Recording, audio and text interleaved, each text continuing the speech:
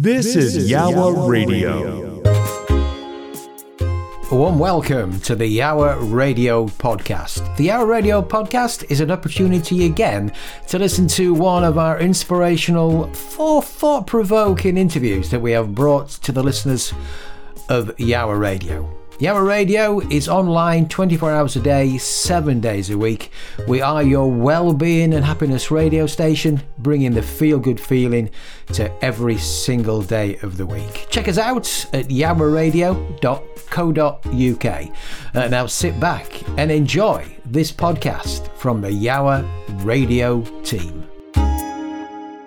Welcome to Jordan Space. Every fortnight, you can join me, your host, Steve Phillip, alongside Danielle and Paul from the Jordan Legacy team, together with some very special guests for an hour of conversation, music, and above all, hope. Welcome to Jordan Space. This show does discuss themes of suicide, and we'd encourage you to take care of yourself by stepping away from the show at any point, should you find the content triggering or uncomfortable to listen to. For support, please visit our website, thejordanlegacy.com, and our help menu options. Welcome to show 14 of Jordan Space, where this week, Danny, Paul, and I are going to be exploring the importance of written expression and its various forms in relation to suicide, mental health, loss, and a number of other life experiences. We're also going to be joined by our guest, the author Helen Garlick, who in 1981 lost her brother David to suicide, and some 40 years later published her family's experience in the hugely powerful book, No Place to Lie. Danny, Paul, welcome. And Paul, there are obviously lots of different forms of writing, and we've encountered many of them since we founded the Jordan Legacy. What is it about the written word that seems to resonate with people so deeply? Well, I think obviously these days there's also, people have access to talks online and videos and all sorts of things. But I think there's something about the situation that people experience, especially with loss and specifically loss to suicide, where people are going looking for answers to why questions, and they're wanting to, they're quite prepared to sort of devour material. There's the reading aspect of it in terms of going to look for answers. And there's books like Professor Rory O'Connor's book, where it's darkest, why people die by suicide and what we can do to prevent it. I mean, that's a book that a lot of people have read and said that they've learned an awful lot in there. But then there's also something special about reading people's lived experiences, their own personal experiences. And people are going looking for solace as well. They're looking for comfort. They're looking for therapy in all sorts of forms. And it can be reading a book. It can be reading an article. It can be listening to lyrics in a song, or the music, obviously, from a song, and poetry. So, I mean, it's one of those things where you've got the aspect of it, which is reading what other people are writing. And then, of course, some people get a lot of benefit from writing, as you did, writing down your own experiences. Danny, on show 7, we invited author Sue Henderson to appear on Jordan Space. Sue had lost her husband to suicide when their children were extremely young. And it actually took her some 17 years to decide the time was right to publish her book, Things John Didn't Know About, which she'd actually started to write shortly after John's death. As a mother yourself, what was important about Sue's story, do you feel? Yeah, well, I think sort of in general, and like Paul was just saying, there's certainly for many people, including myself, a level of comfort that comes from hearing another person's story and their lived experience, which resonates with something you yourself might have gone through.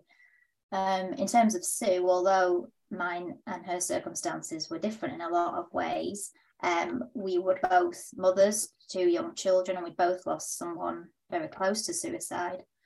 And I think there's this sort of balance you have to find when you're a mother, especially of young children, where you have to deal with the aftermath of a traumatic event, where you have to deal with your grief, but you've also still got to deal with all the practicalities that come with being a mum.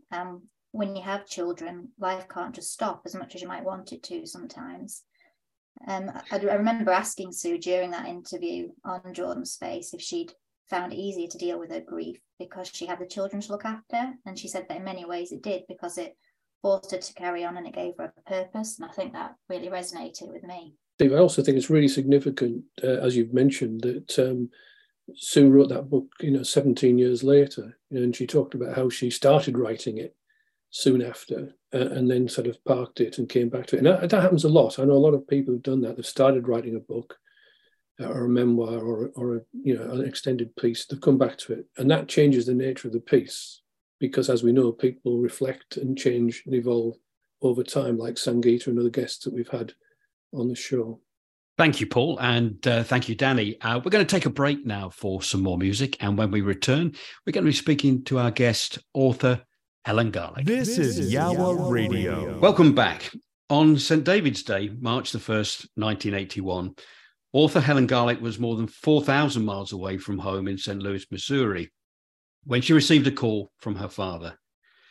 In the moments that followed, he explained that Helen's brother, David, had died. At the time, Helen's father described David's death as a terrible accident. Some 40 years later, Helen published a book, No Place to Lie, which takes the reader on an extraordinary journey through suicide trauma and shame to shine a light on what really happened to David and the startling secret her mother took to the grave. We'd like to welcome to Jordan's Space our good friend, Helen Garlick. Helen, thanks very much for joining us today. It's great to have you on the show. It's a delight to be here, Steve, and lovely to be with all of you listeners. So, Helen, we've got a lot to talk about today. We've mentioned the book, of course, No Place to Lie, but of course, your own experiences, not just as an author, you've many years working in family law and the experiences of dealing with all kinds of family traumas and situations there. You're also heavily involved in the world of suicide prevention as an ambassador for the Zero Suicide Alliance. So I feel there's quite a lot to get into a short period of time today. So let's maybe start with the book. I say no Place to Lie. We are hoping people will go out and buy the book as a result of listening today. So without giving kind of too much away, but it'd be really interesting maybe to share with our listeners the premise of the book. And of course it does start very, very sadly with that call pretty early on in the book that you received from your father. Sure. Well, it's nearly 42 years ago that call happened, and I was in St. Louis, and I really had no idea. I'd been in America for 2 months, doing my thing. I was 22, doing a bit of travel before I took up the cudgels of being a family lawyer, and receiving that call just changed my life completely. It'll be familiar to anybody who's familiar with or who's been touched by the deathly touch of suicide, that it becomes, your life becomes completely different. And at the time it was, I felt like I was in some kind of a black void, or, that there was a hole inside me. And it took a very long time to start seeing beyond that.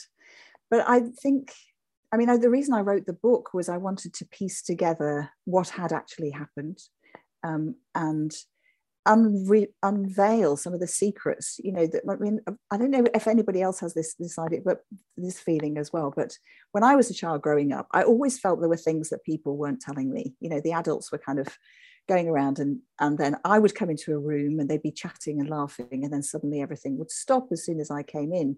So as a little girl, I felt that I was probably adopted, and that was the secret that my parents had. And I used to search through documents and find out what it was. I was sure I'd get an adoption certificate, but it wasn't there. And if anybody knows my parents, my dad was a well-known Yorkshire solicitor, Geoffrey Garlick. He was president of the Yorkshire Union of Law Societies for I think 47 years. And my parents were well known, and I looked just like them, but I thought I was adopted. There was something else going on, but I didn't find that out until actually after my mother died, when she left a note to explain how she identified. And then suddenly, again, my life was another huge change. Because when things happen, it doesn't just affect the future, does it? It affects the past for us. We start to see things in different lights, and we think, okay, so that person actually wasn't telling me that at that time, and how does that all fit together? Coming back to that early time, I know, we've talked about David's suicide, but that wasn't as clear cut, really, was it, in the early days that it was a suicide? No, it wasn't. I mean, David hadn't left a note. In fact, we found later on he had a diary. He'd torn 6 weeks of his diary out, but he hadn't left a note. He didn't tell anybody he was going to do it. He was being a caretaker in a remote Nottinghamshire manor house, and he was on his own. He was looking after my dog Cleo, a Gordon setter, but he'd taken her back to the village, so he's very much on his own. And it wasn't clear that, I mean, even now there's a possibility that somebody broke in and did the deed that ended his life, but it's far more likely that he did. And I found out subsequently that he and his best friend, who I've called in the book Nick Kane to protect his privacy, had talked about suicide. And this is not uncommon, is it? 21-year-old lads both had difficult relationships with their fathers. They talked about it, and I've learned subsequently that the brain doesn't fully mature until we're in our mid-20s. So in that, when we're sort of 20, 21, 20, until then, we think we're sort of immortal. I mean, it seems to me like people can make that decision about ending their life, almost thinking, well, maybe then it will restart the next day or something. You don't realise the mortality of it. But yeah, I went on a journey. I contacted there was a young barrister who helped my dad at the time appeal against the original inquest verdict of suicide. And I got back in touch with him. He's now a very eminent KC, King's Counsel. And he told me about different things that had happened, but including the fact that was a difficult relationship between my father and the coroner. And so that my father even felt that the coroner had this verdict of suicide as some kind of horrendous act of revenge against my father, who'd acted in other cases with him. So there were lots of things to piece together, and I think in that piecing together, I aim to be very vulnerable.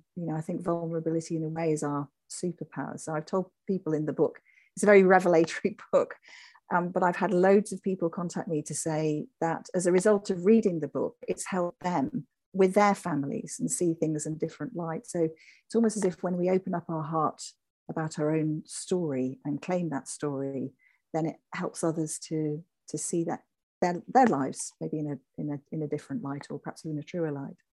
I would certainly agree with that from my own experience, not having authored a book, but through the writings online that I've shared and the feedback that I get.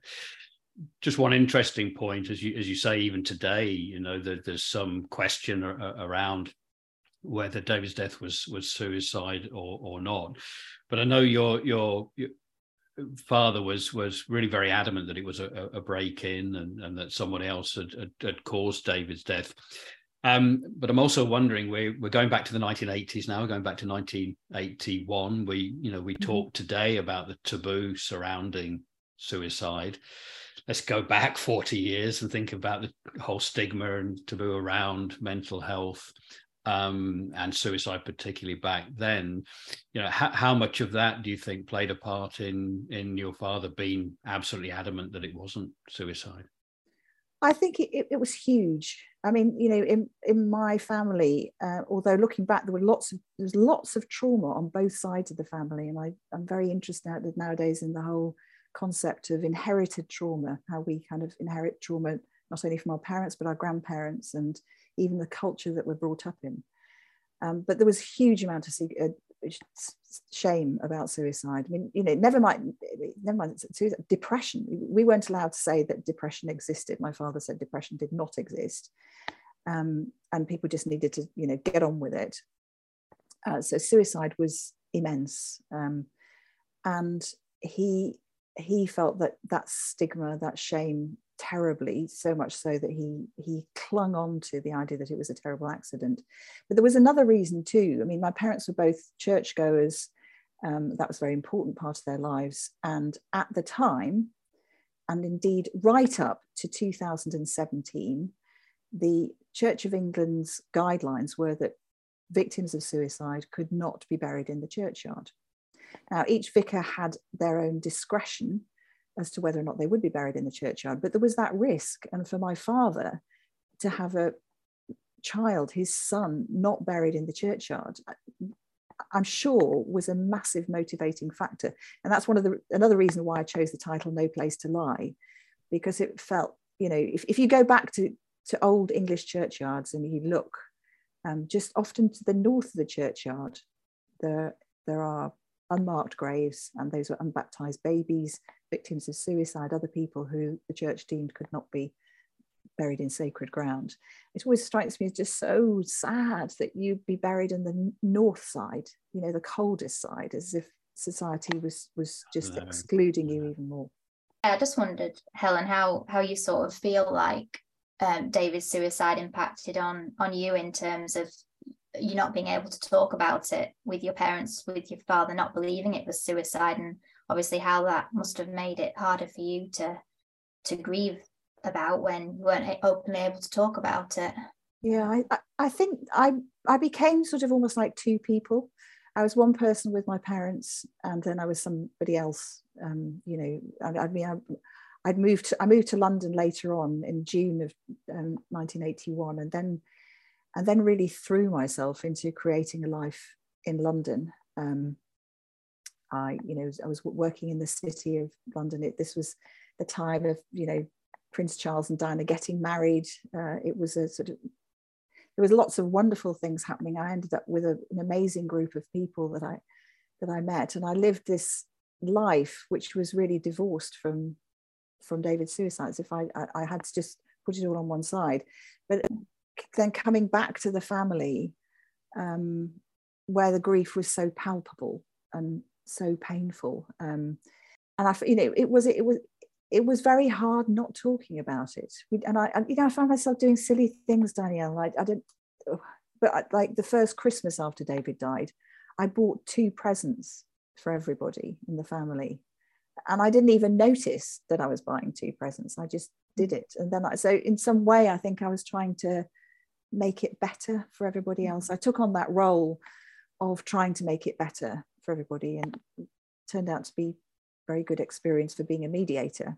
The grief from my parents was so immense that I was really frightened to actually tackle it, because it became more and more like a wall, like a dike that was built up around this huge reservoir of their grief. And then so we didn't talk very much about it, hardly at all.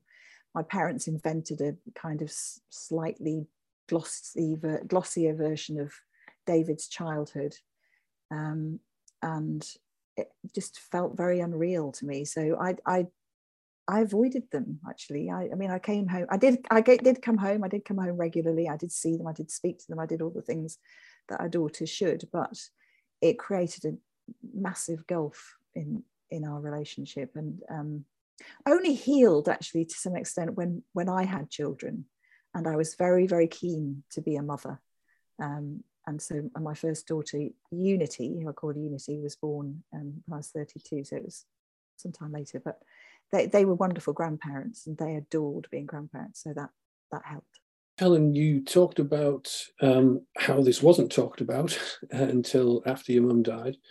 And we often hear that. I mean, I've known lots of people, including someone in my own family, who experienced loss to suicide, and it wasn't revealed until many years later. And also I read lots of memoirs of people who say they didn't talk about these things until after their parents died, including people finding out they're adopted sometimes, or finding out the true story about it all after their parents died.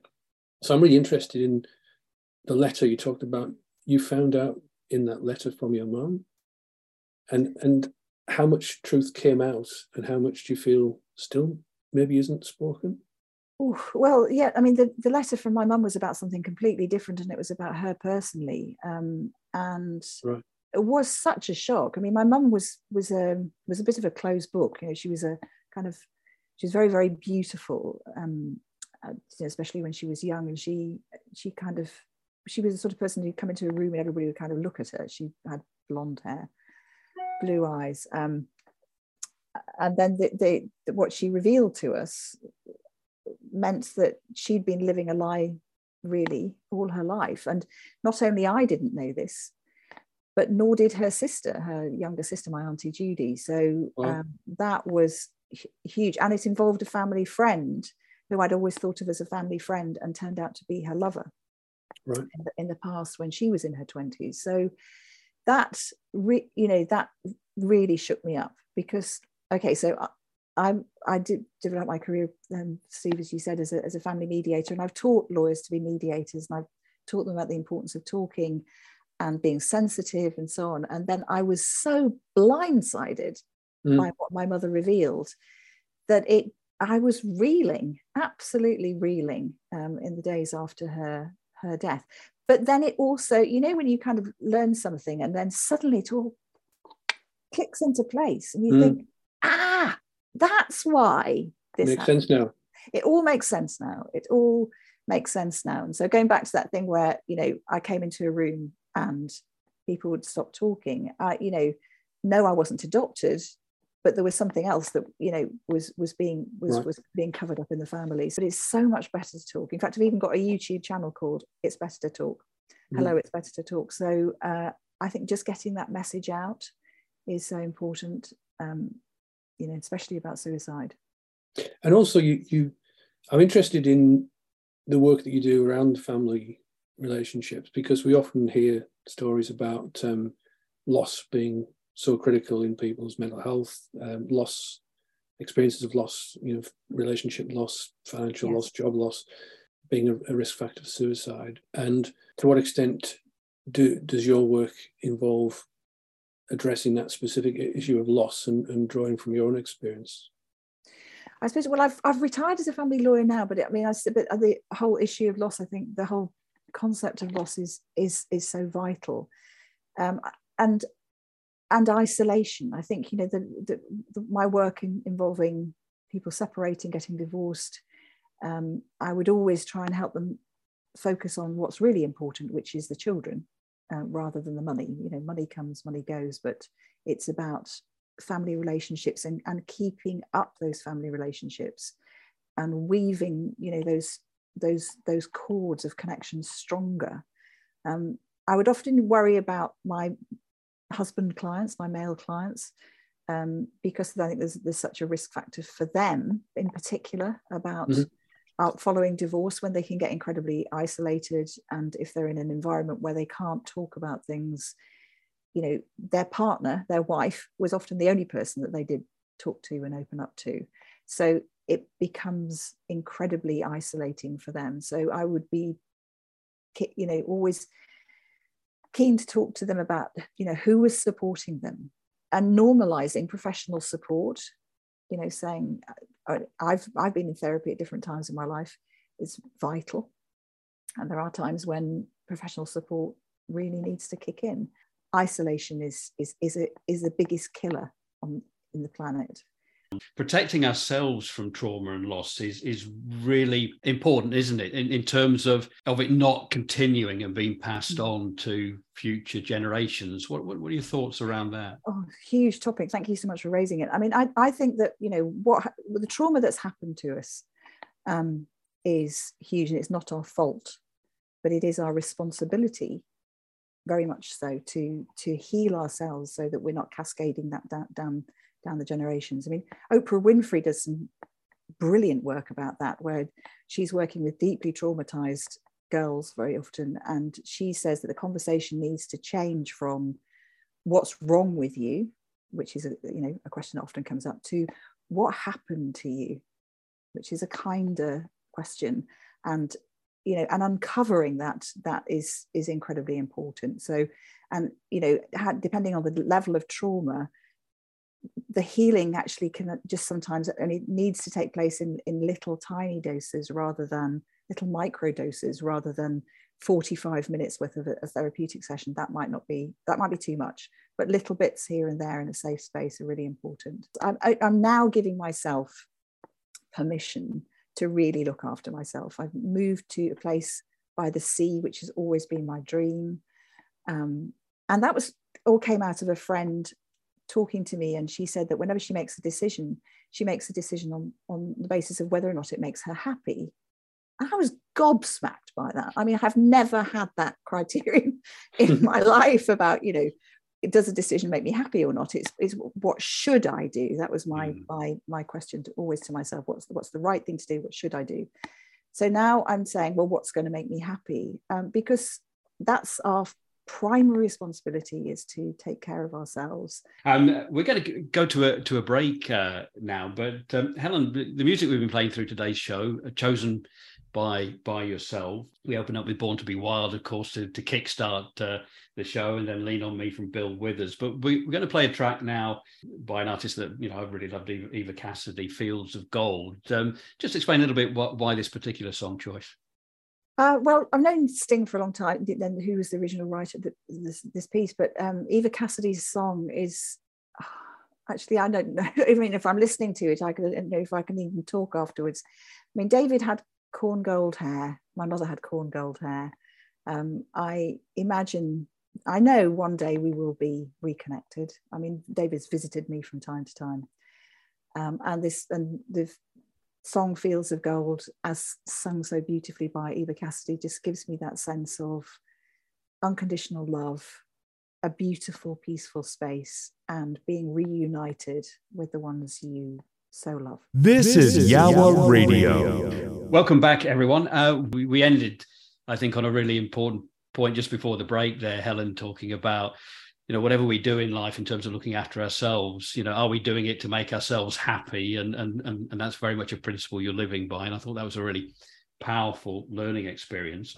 I want to talk just a little bit here about your career, though, in family law. And we touched on it a little bit before around mediation.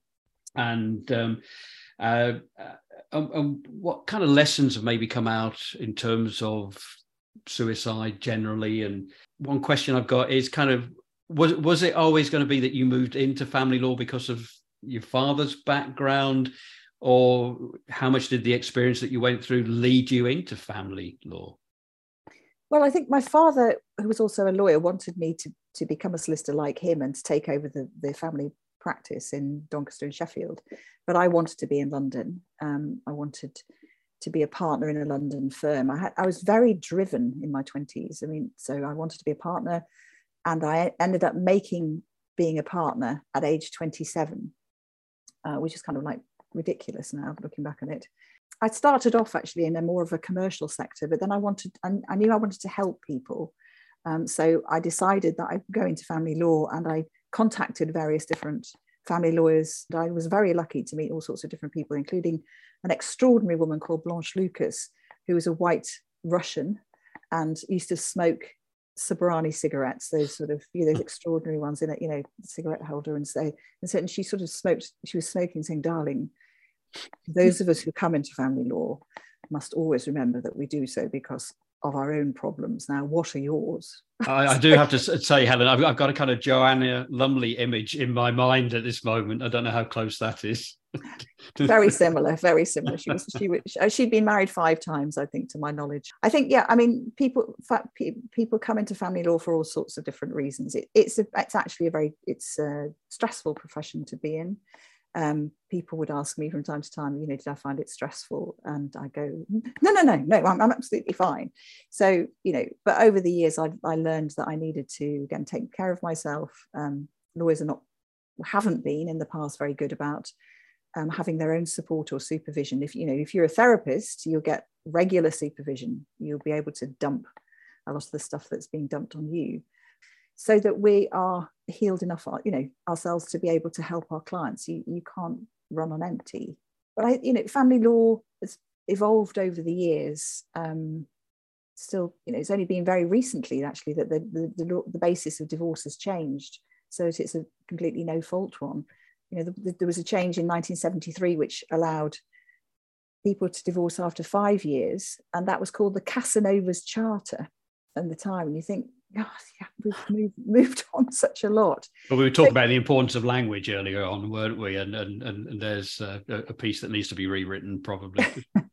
Yeah, so I think that, the processes themselves weren't necessarily helpful, but it's an incredibly painful process to go through divorce. Children often get, missed out.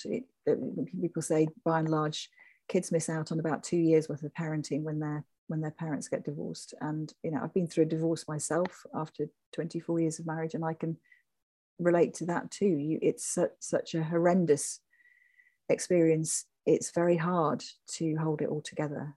And just coming back to mediation, I know a number of mediation lawyers. To a large extent, you are sitting in a counselling situation, aren't you? And as you say, therapists and counsellors will receive support in a way that typically lawyers won't, and they're taking on a huge amount. Yes, I think that, there's a difference with mediation in that you tend not to ask the question, how do you feel about that? So you try and keep people in their left brain about how do you view that, or how do you, how does that sound to you, or whatever might work. Helen, obviously you talked about your career there in family law, but of course as time moved on you started to venture into the world of suicide prevention and became an ambassador with the Zero Suicide Alliance. So curious as to how that step happened. Well, I think it was when when the book was coming out, and I was, I want to make a difference. I want to be of use. I want to help. And I think the Zero Suicide Alliance are an extraordinary organisation. They've trained now 2.3 million people with their free training. And if people haven't done it and are listening to this, please hop over to Zero Suicide Alliance and do the training. It will take you 20 minutes and it will give you the skills that you need, those important skills about talking to somebody that you're worried about, might be thinking about suicide. And they talk a lot about actually naming, asking the question, because I think it's counterintuitive, isn't it? We've all perhaps been brought up with the idea, certainly I was, it's better not to talk about it. Don't mention the word suicide because that'll put it into somebody's mind. Well, we know now that it's in their mind anyway. It's in all of our minds. As you said, it's free training. There's no reason why we shouldn't be doing it. Yeah. And I just got, because I moved to Devon, I got a new hairdresser. Okay, this is obviously very frivolous stuff that I'm mentioning to you, but when I got there, she'd done the suicide as I say training, and she put it up on the wall, and I thought again that how helpful is that to normalizing it, to making sure that we can talk about it, that we can ask somebody, we're not too scared, that we can be a bit braver and be with other people on the journey, because this is connection is the antidote to isolation. And we do have that common connection in talking about suicide, and obviously we're running events about talking about suicide, and we're talking about the language and so on. And I noticed, I was looking at your website earlier, and there's references on there to creating safe places where people can be vulnerable, which is very much in line with what we, the advice that we give. You also do talk about courage and bravery, and we've had some interesting discussions about that over time. To what extent do people have to be courageous and brave to talk, or to what extent is it actually our responsibility to create those safe spaces and enable people to be ordinarily vulnerable, normalizing vulnerability rather than having to summon up huge, extraordinary amounts of courage or something? What's your view on that, and how do you articulate that? That's a really interesting question. I think people will often say something like, they encourage people to reach out, but we kind of know that people who are in a dark place actually find it really hard to reach out. We need to reach in to them. And I'm blown away by some of the work that people are doing about creating safe spaces that people, you just pop in, you have a coffee, you pick up the paper, and then you can talk about something, in a kind of sideways way, if that makes sense, that you're not, it isn't full on, right, are you thinking about suicide? But you're just creating friendships and connections and spaces for people to talk. Now, I feel that I actually should be doing more of that myself. I'm not quite sure how that's going to lead me, where that's going to lead me to, but And there's a space in Ilfracombe called the Straw Patch Project, which I've been involved in a little bit, and that does wonderful work in connecting people with nature. Yeah, I think that it's a sort of patchwork, isn't it? I mean, there's no one answer, but No. creating safe spaces, warm spaces, is warm in every way, warm in, physically, but warm emotionally. And there's those dedicated safe spaces, but also the safe, supportive environments in workplaces and in everyday community life. And presumably, again, practicing as a lawyer, there's moments where in your ordinary everyday work, you need to create a safe environment for somebody to open up. Yes, and I hope that's happening more. I mean, I have to say that the downside for family lawyers is an awful lot of drinking alcohol that goes on, and that's a way of self-medicating for what's going on. I mean, healthy talking, nurturing spaces, and I mean, every time a man opens up and is just gentle or soft or kind, and I do a little happy dance. It makes me feel so happy. And I'm very much, I don't know what your listeners might think of this, but I'm very much on Team Harry side for writing his book Spare. Just by opening up and sharing his vulnerability, it's creating a conversation, and that conversation may go in all sorts of different ways. But I just incredibly grateful every time a man opens up and is vulnerable, and does it in a way that honors himself as well, that looks after himself. Absolutely. Well, Helen, as always, time's flown by. It's been a fascinating conversation. We always like to end on a message of hope, and I think there has been, amongst the difficult conversation today, some real messages of hope. And I think, one that I've really taken away here is about, doing what makes us happy. And I think if we can kind of take one thing away today to say, yeah, am I doing what's making me happy? Maybe a few people listening today will reflect on that, and in some cases maybe say, yeah, maybe I'm not. Maybe I need to look at this. So I think that's been one of many powerful messages. Before we say farewell to you, and I do really want to thank you for coming on Jordan Space today. Thank you. Like you introduced one track here, and that is Jimmy Ruffin's song, What Becomes of the Broken Hearted. And what's the story behind this particular song choice?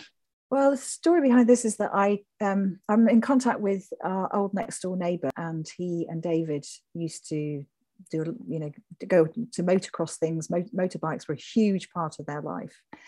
So I got in touch with him, and he said, I said I was, coming on this show, and thank you so much for having me. But he said, whenever he hears this Jimmy Ruffin song, it always reminds him of David. Again, I could hardly speak when I read this text from him, because it is, what does become of us, the brokenhearted, those of us who've been touched by suicide? What do we make of our lives? Can we find a space within ourselves, as you do, to heal and to look at, to mend our broken heart, and to expand so that we take on joyous opportunities in life, and we build our lives and build our families and build, strong relationships with the people that we love. So thank you, Rob, for this suggestion. Perfect choice, Helen. I think to say thank you so much for joining us today. It's been a real pleasure, and look forward to seeing you soon. Let's listen to Jimmy Ruffin and What Becomes of the Brokenhearted. This is Yawa Radio. Welcome back, everyone. Well, Danny and Paul, another fascinating conversation. Helen's story.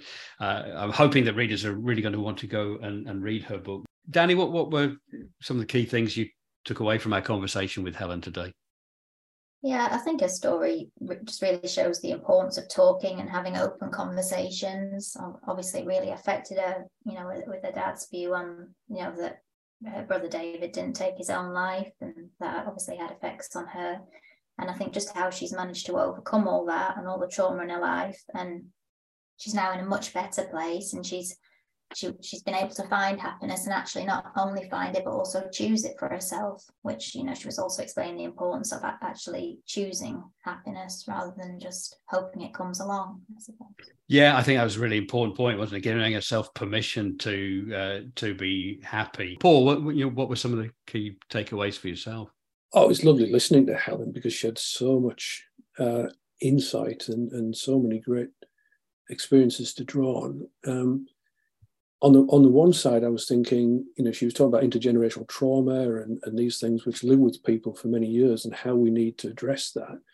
But on the hopeful side, she was also effectively talking about generational change and thinking back to her father and not wanting to accept that it was suicide and all the issues around burial in the church and so on.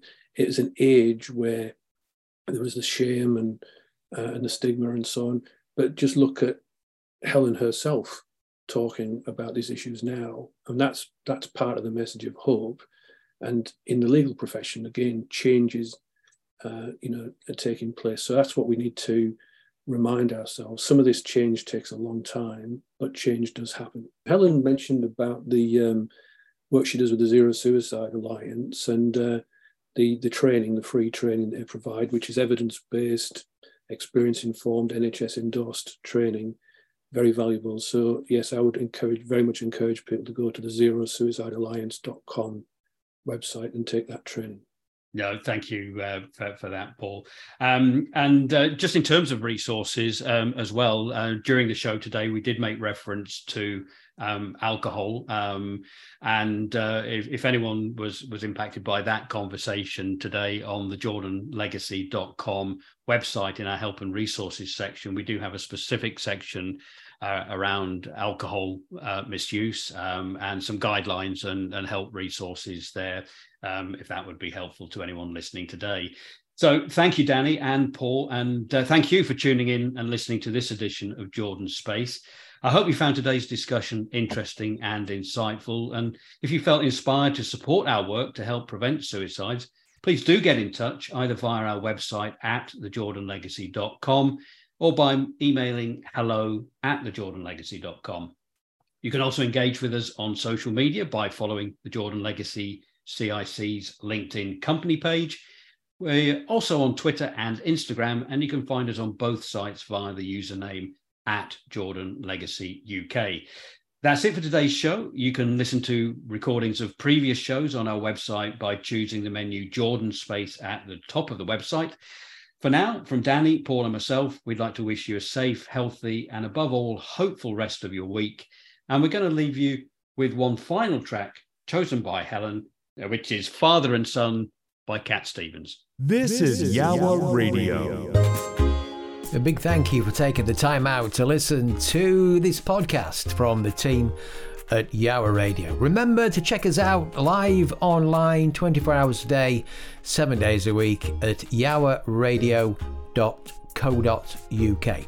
And if you'd like to join us as a guest on Yawa Radio or as a guest on the Yawa Radio podcast, we would love to hear from you. Simply email studio@yawaradio.co.uk. Once again, a big thank you for taking the time out to listen. This is the Yawa Radio podcast. Copyright applies.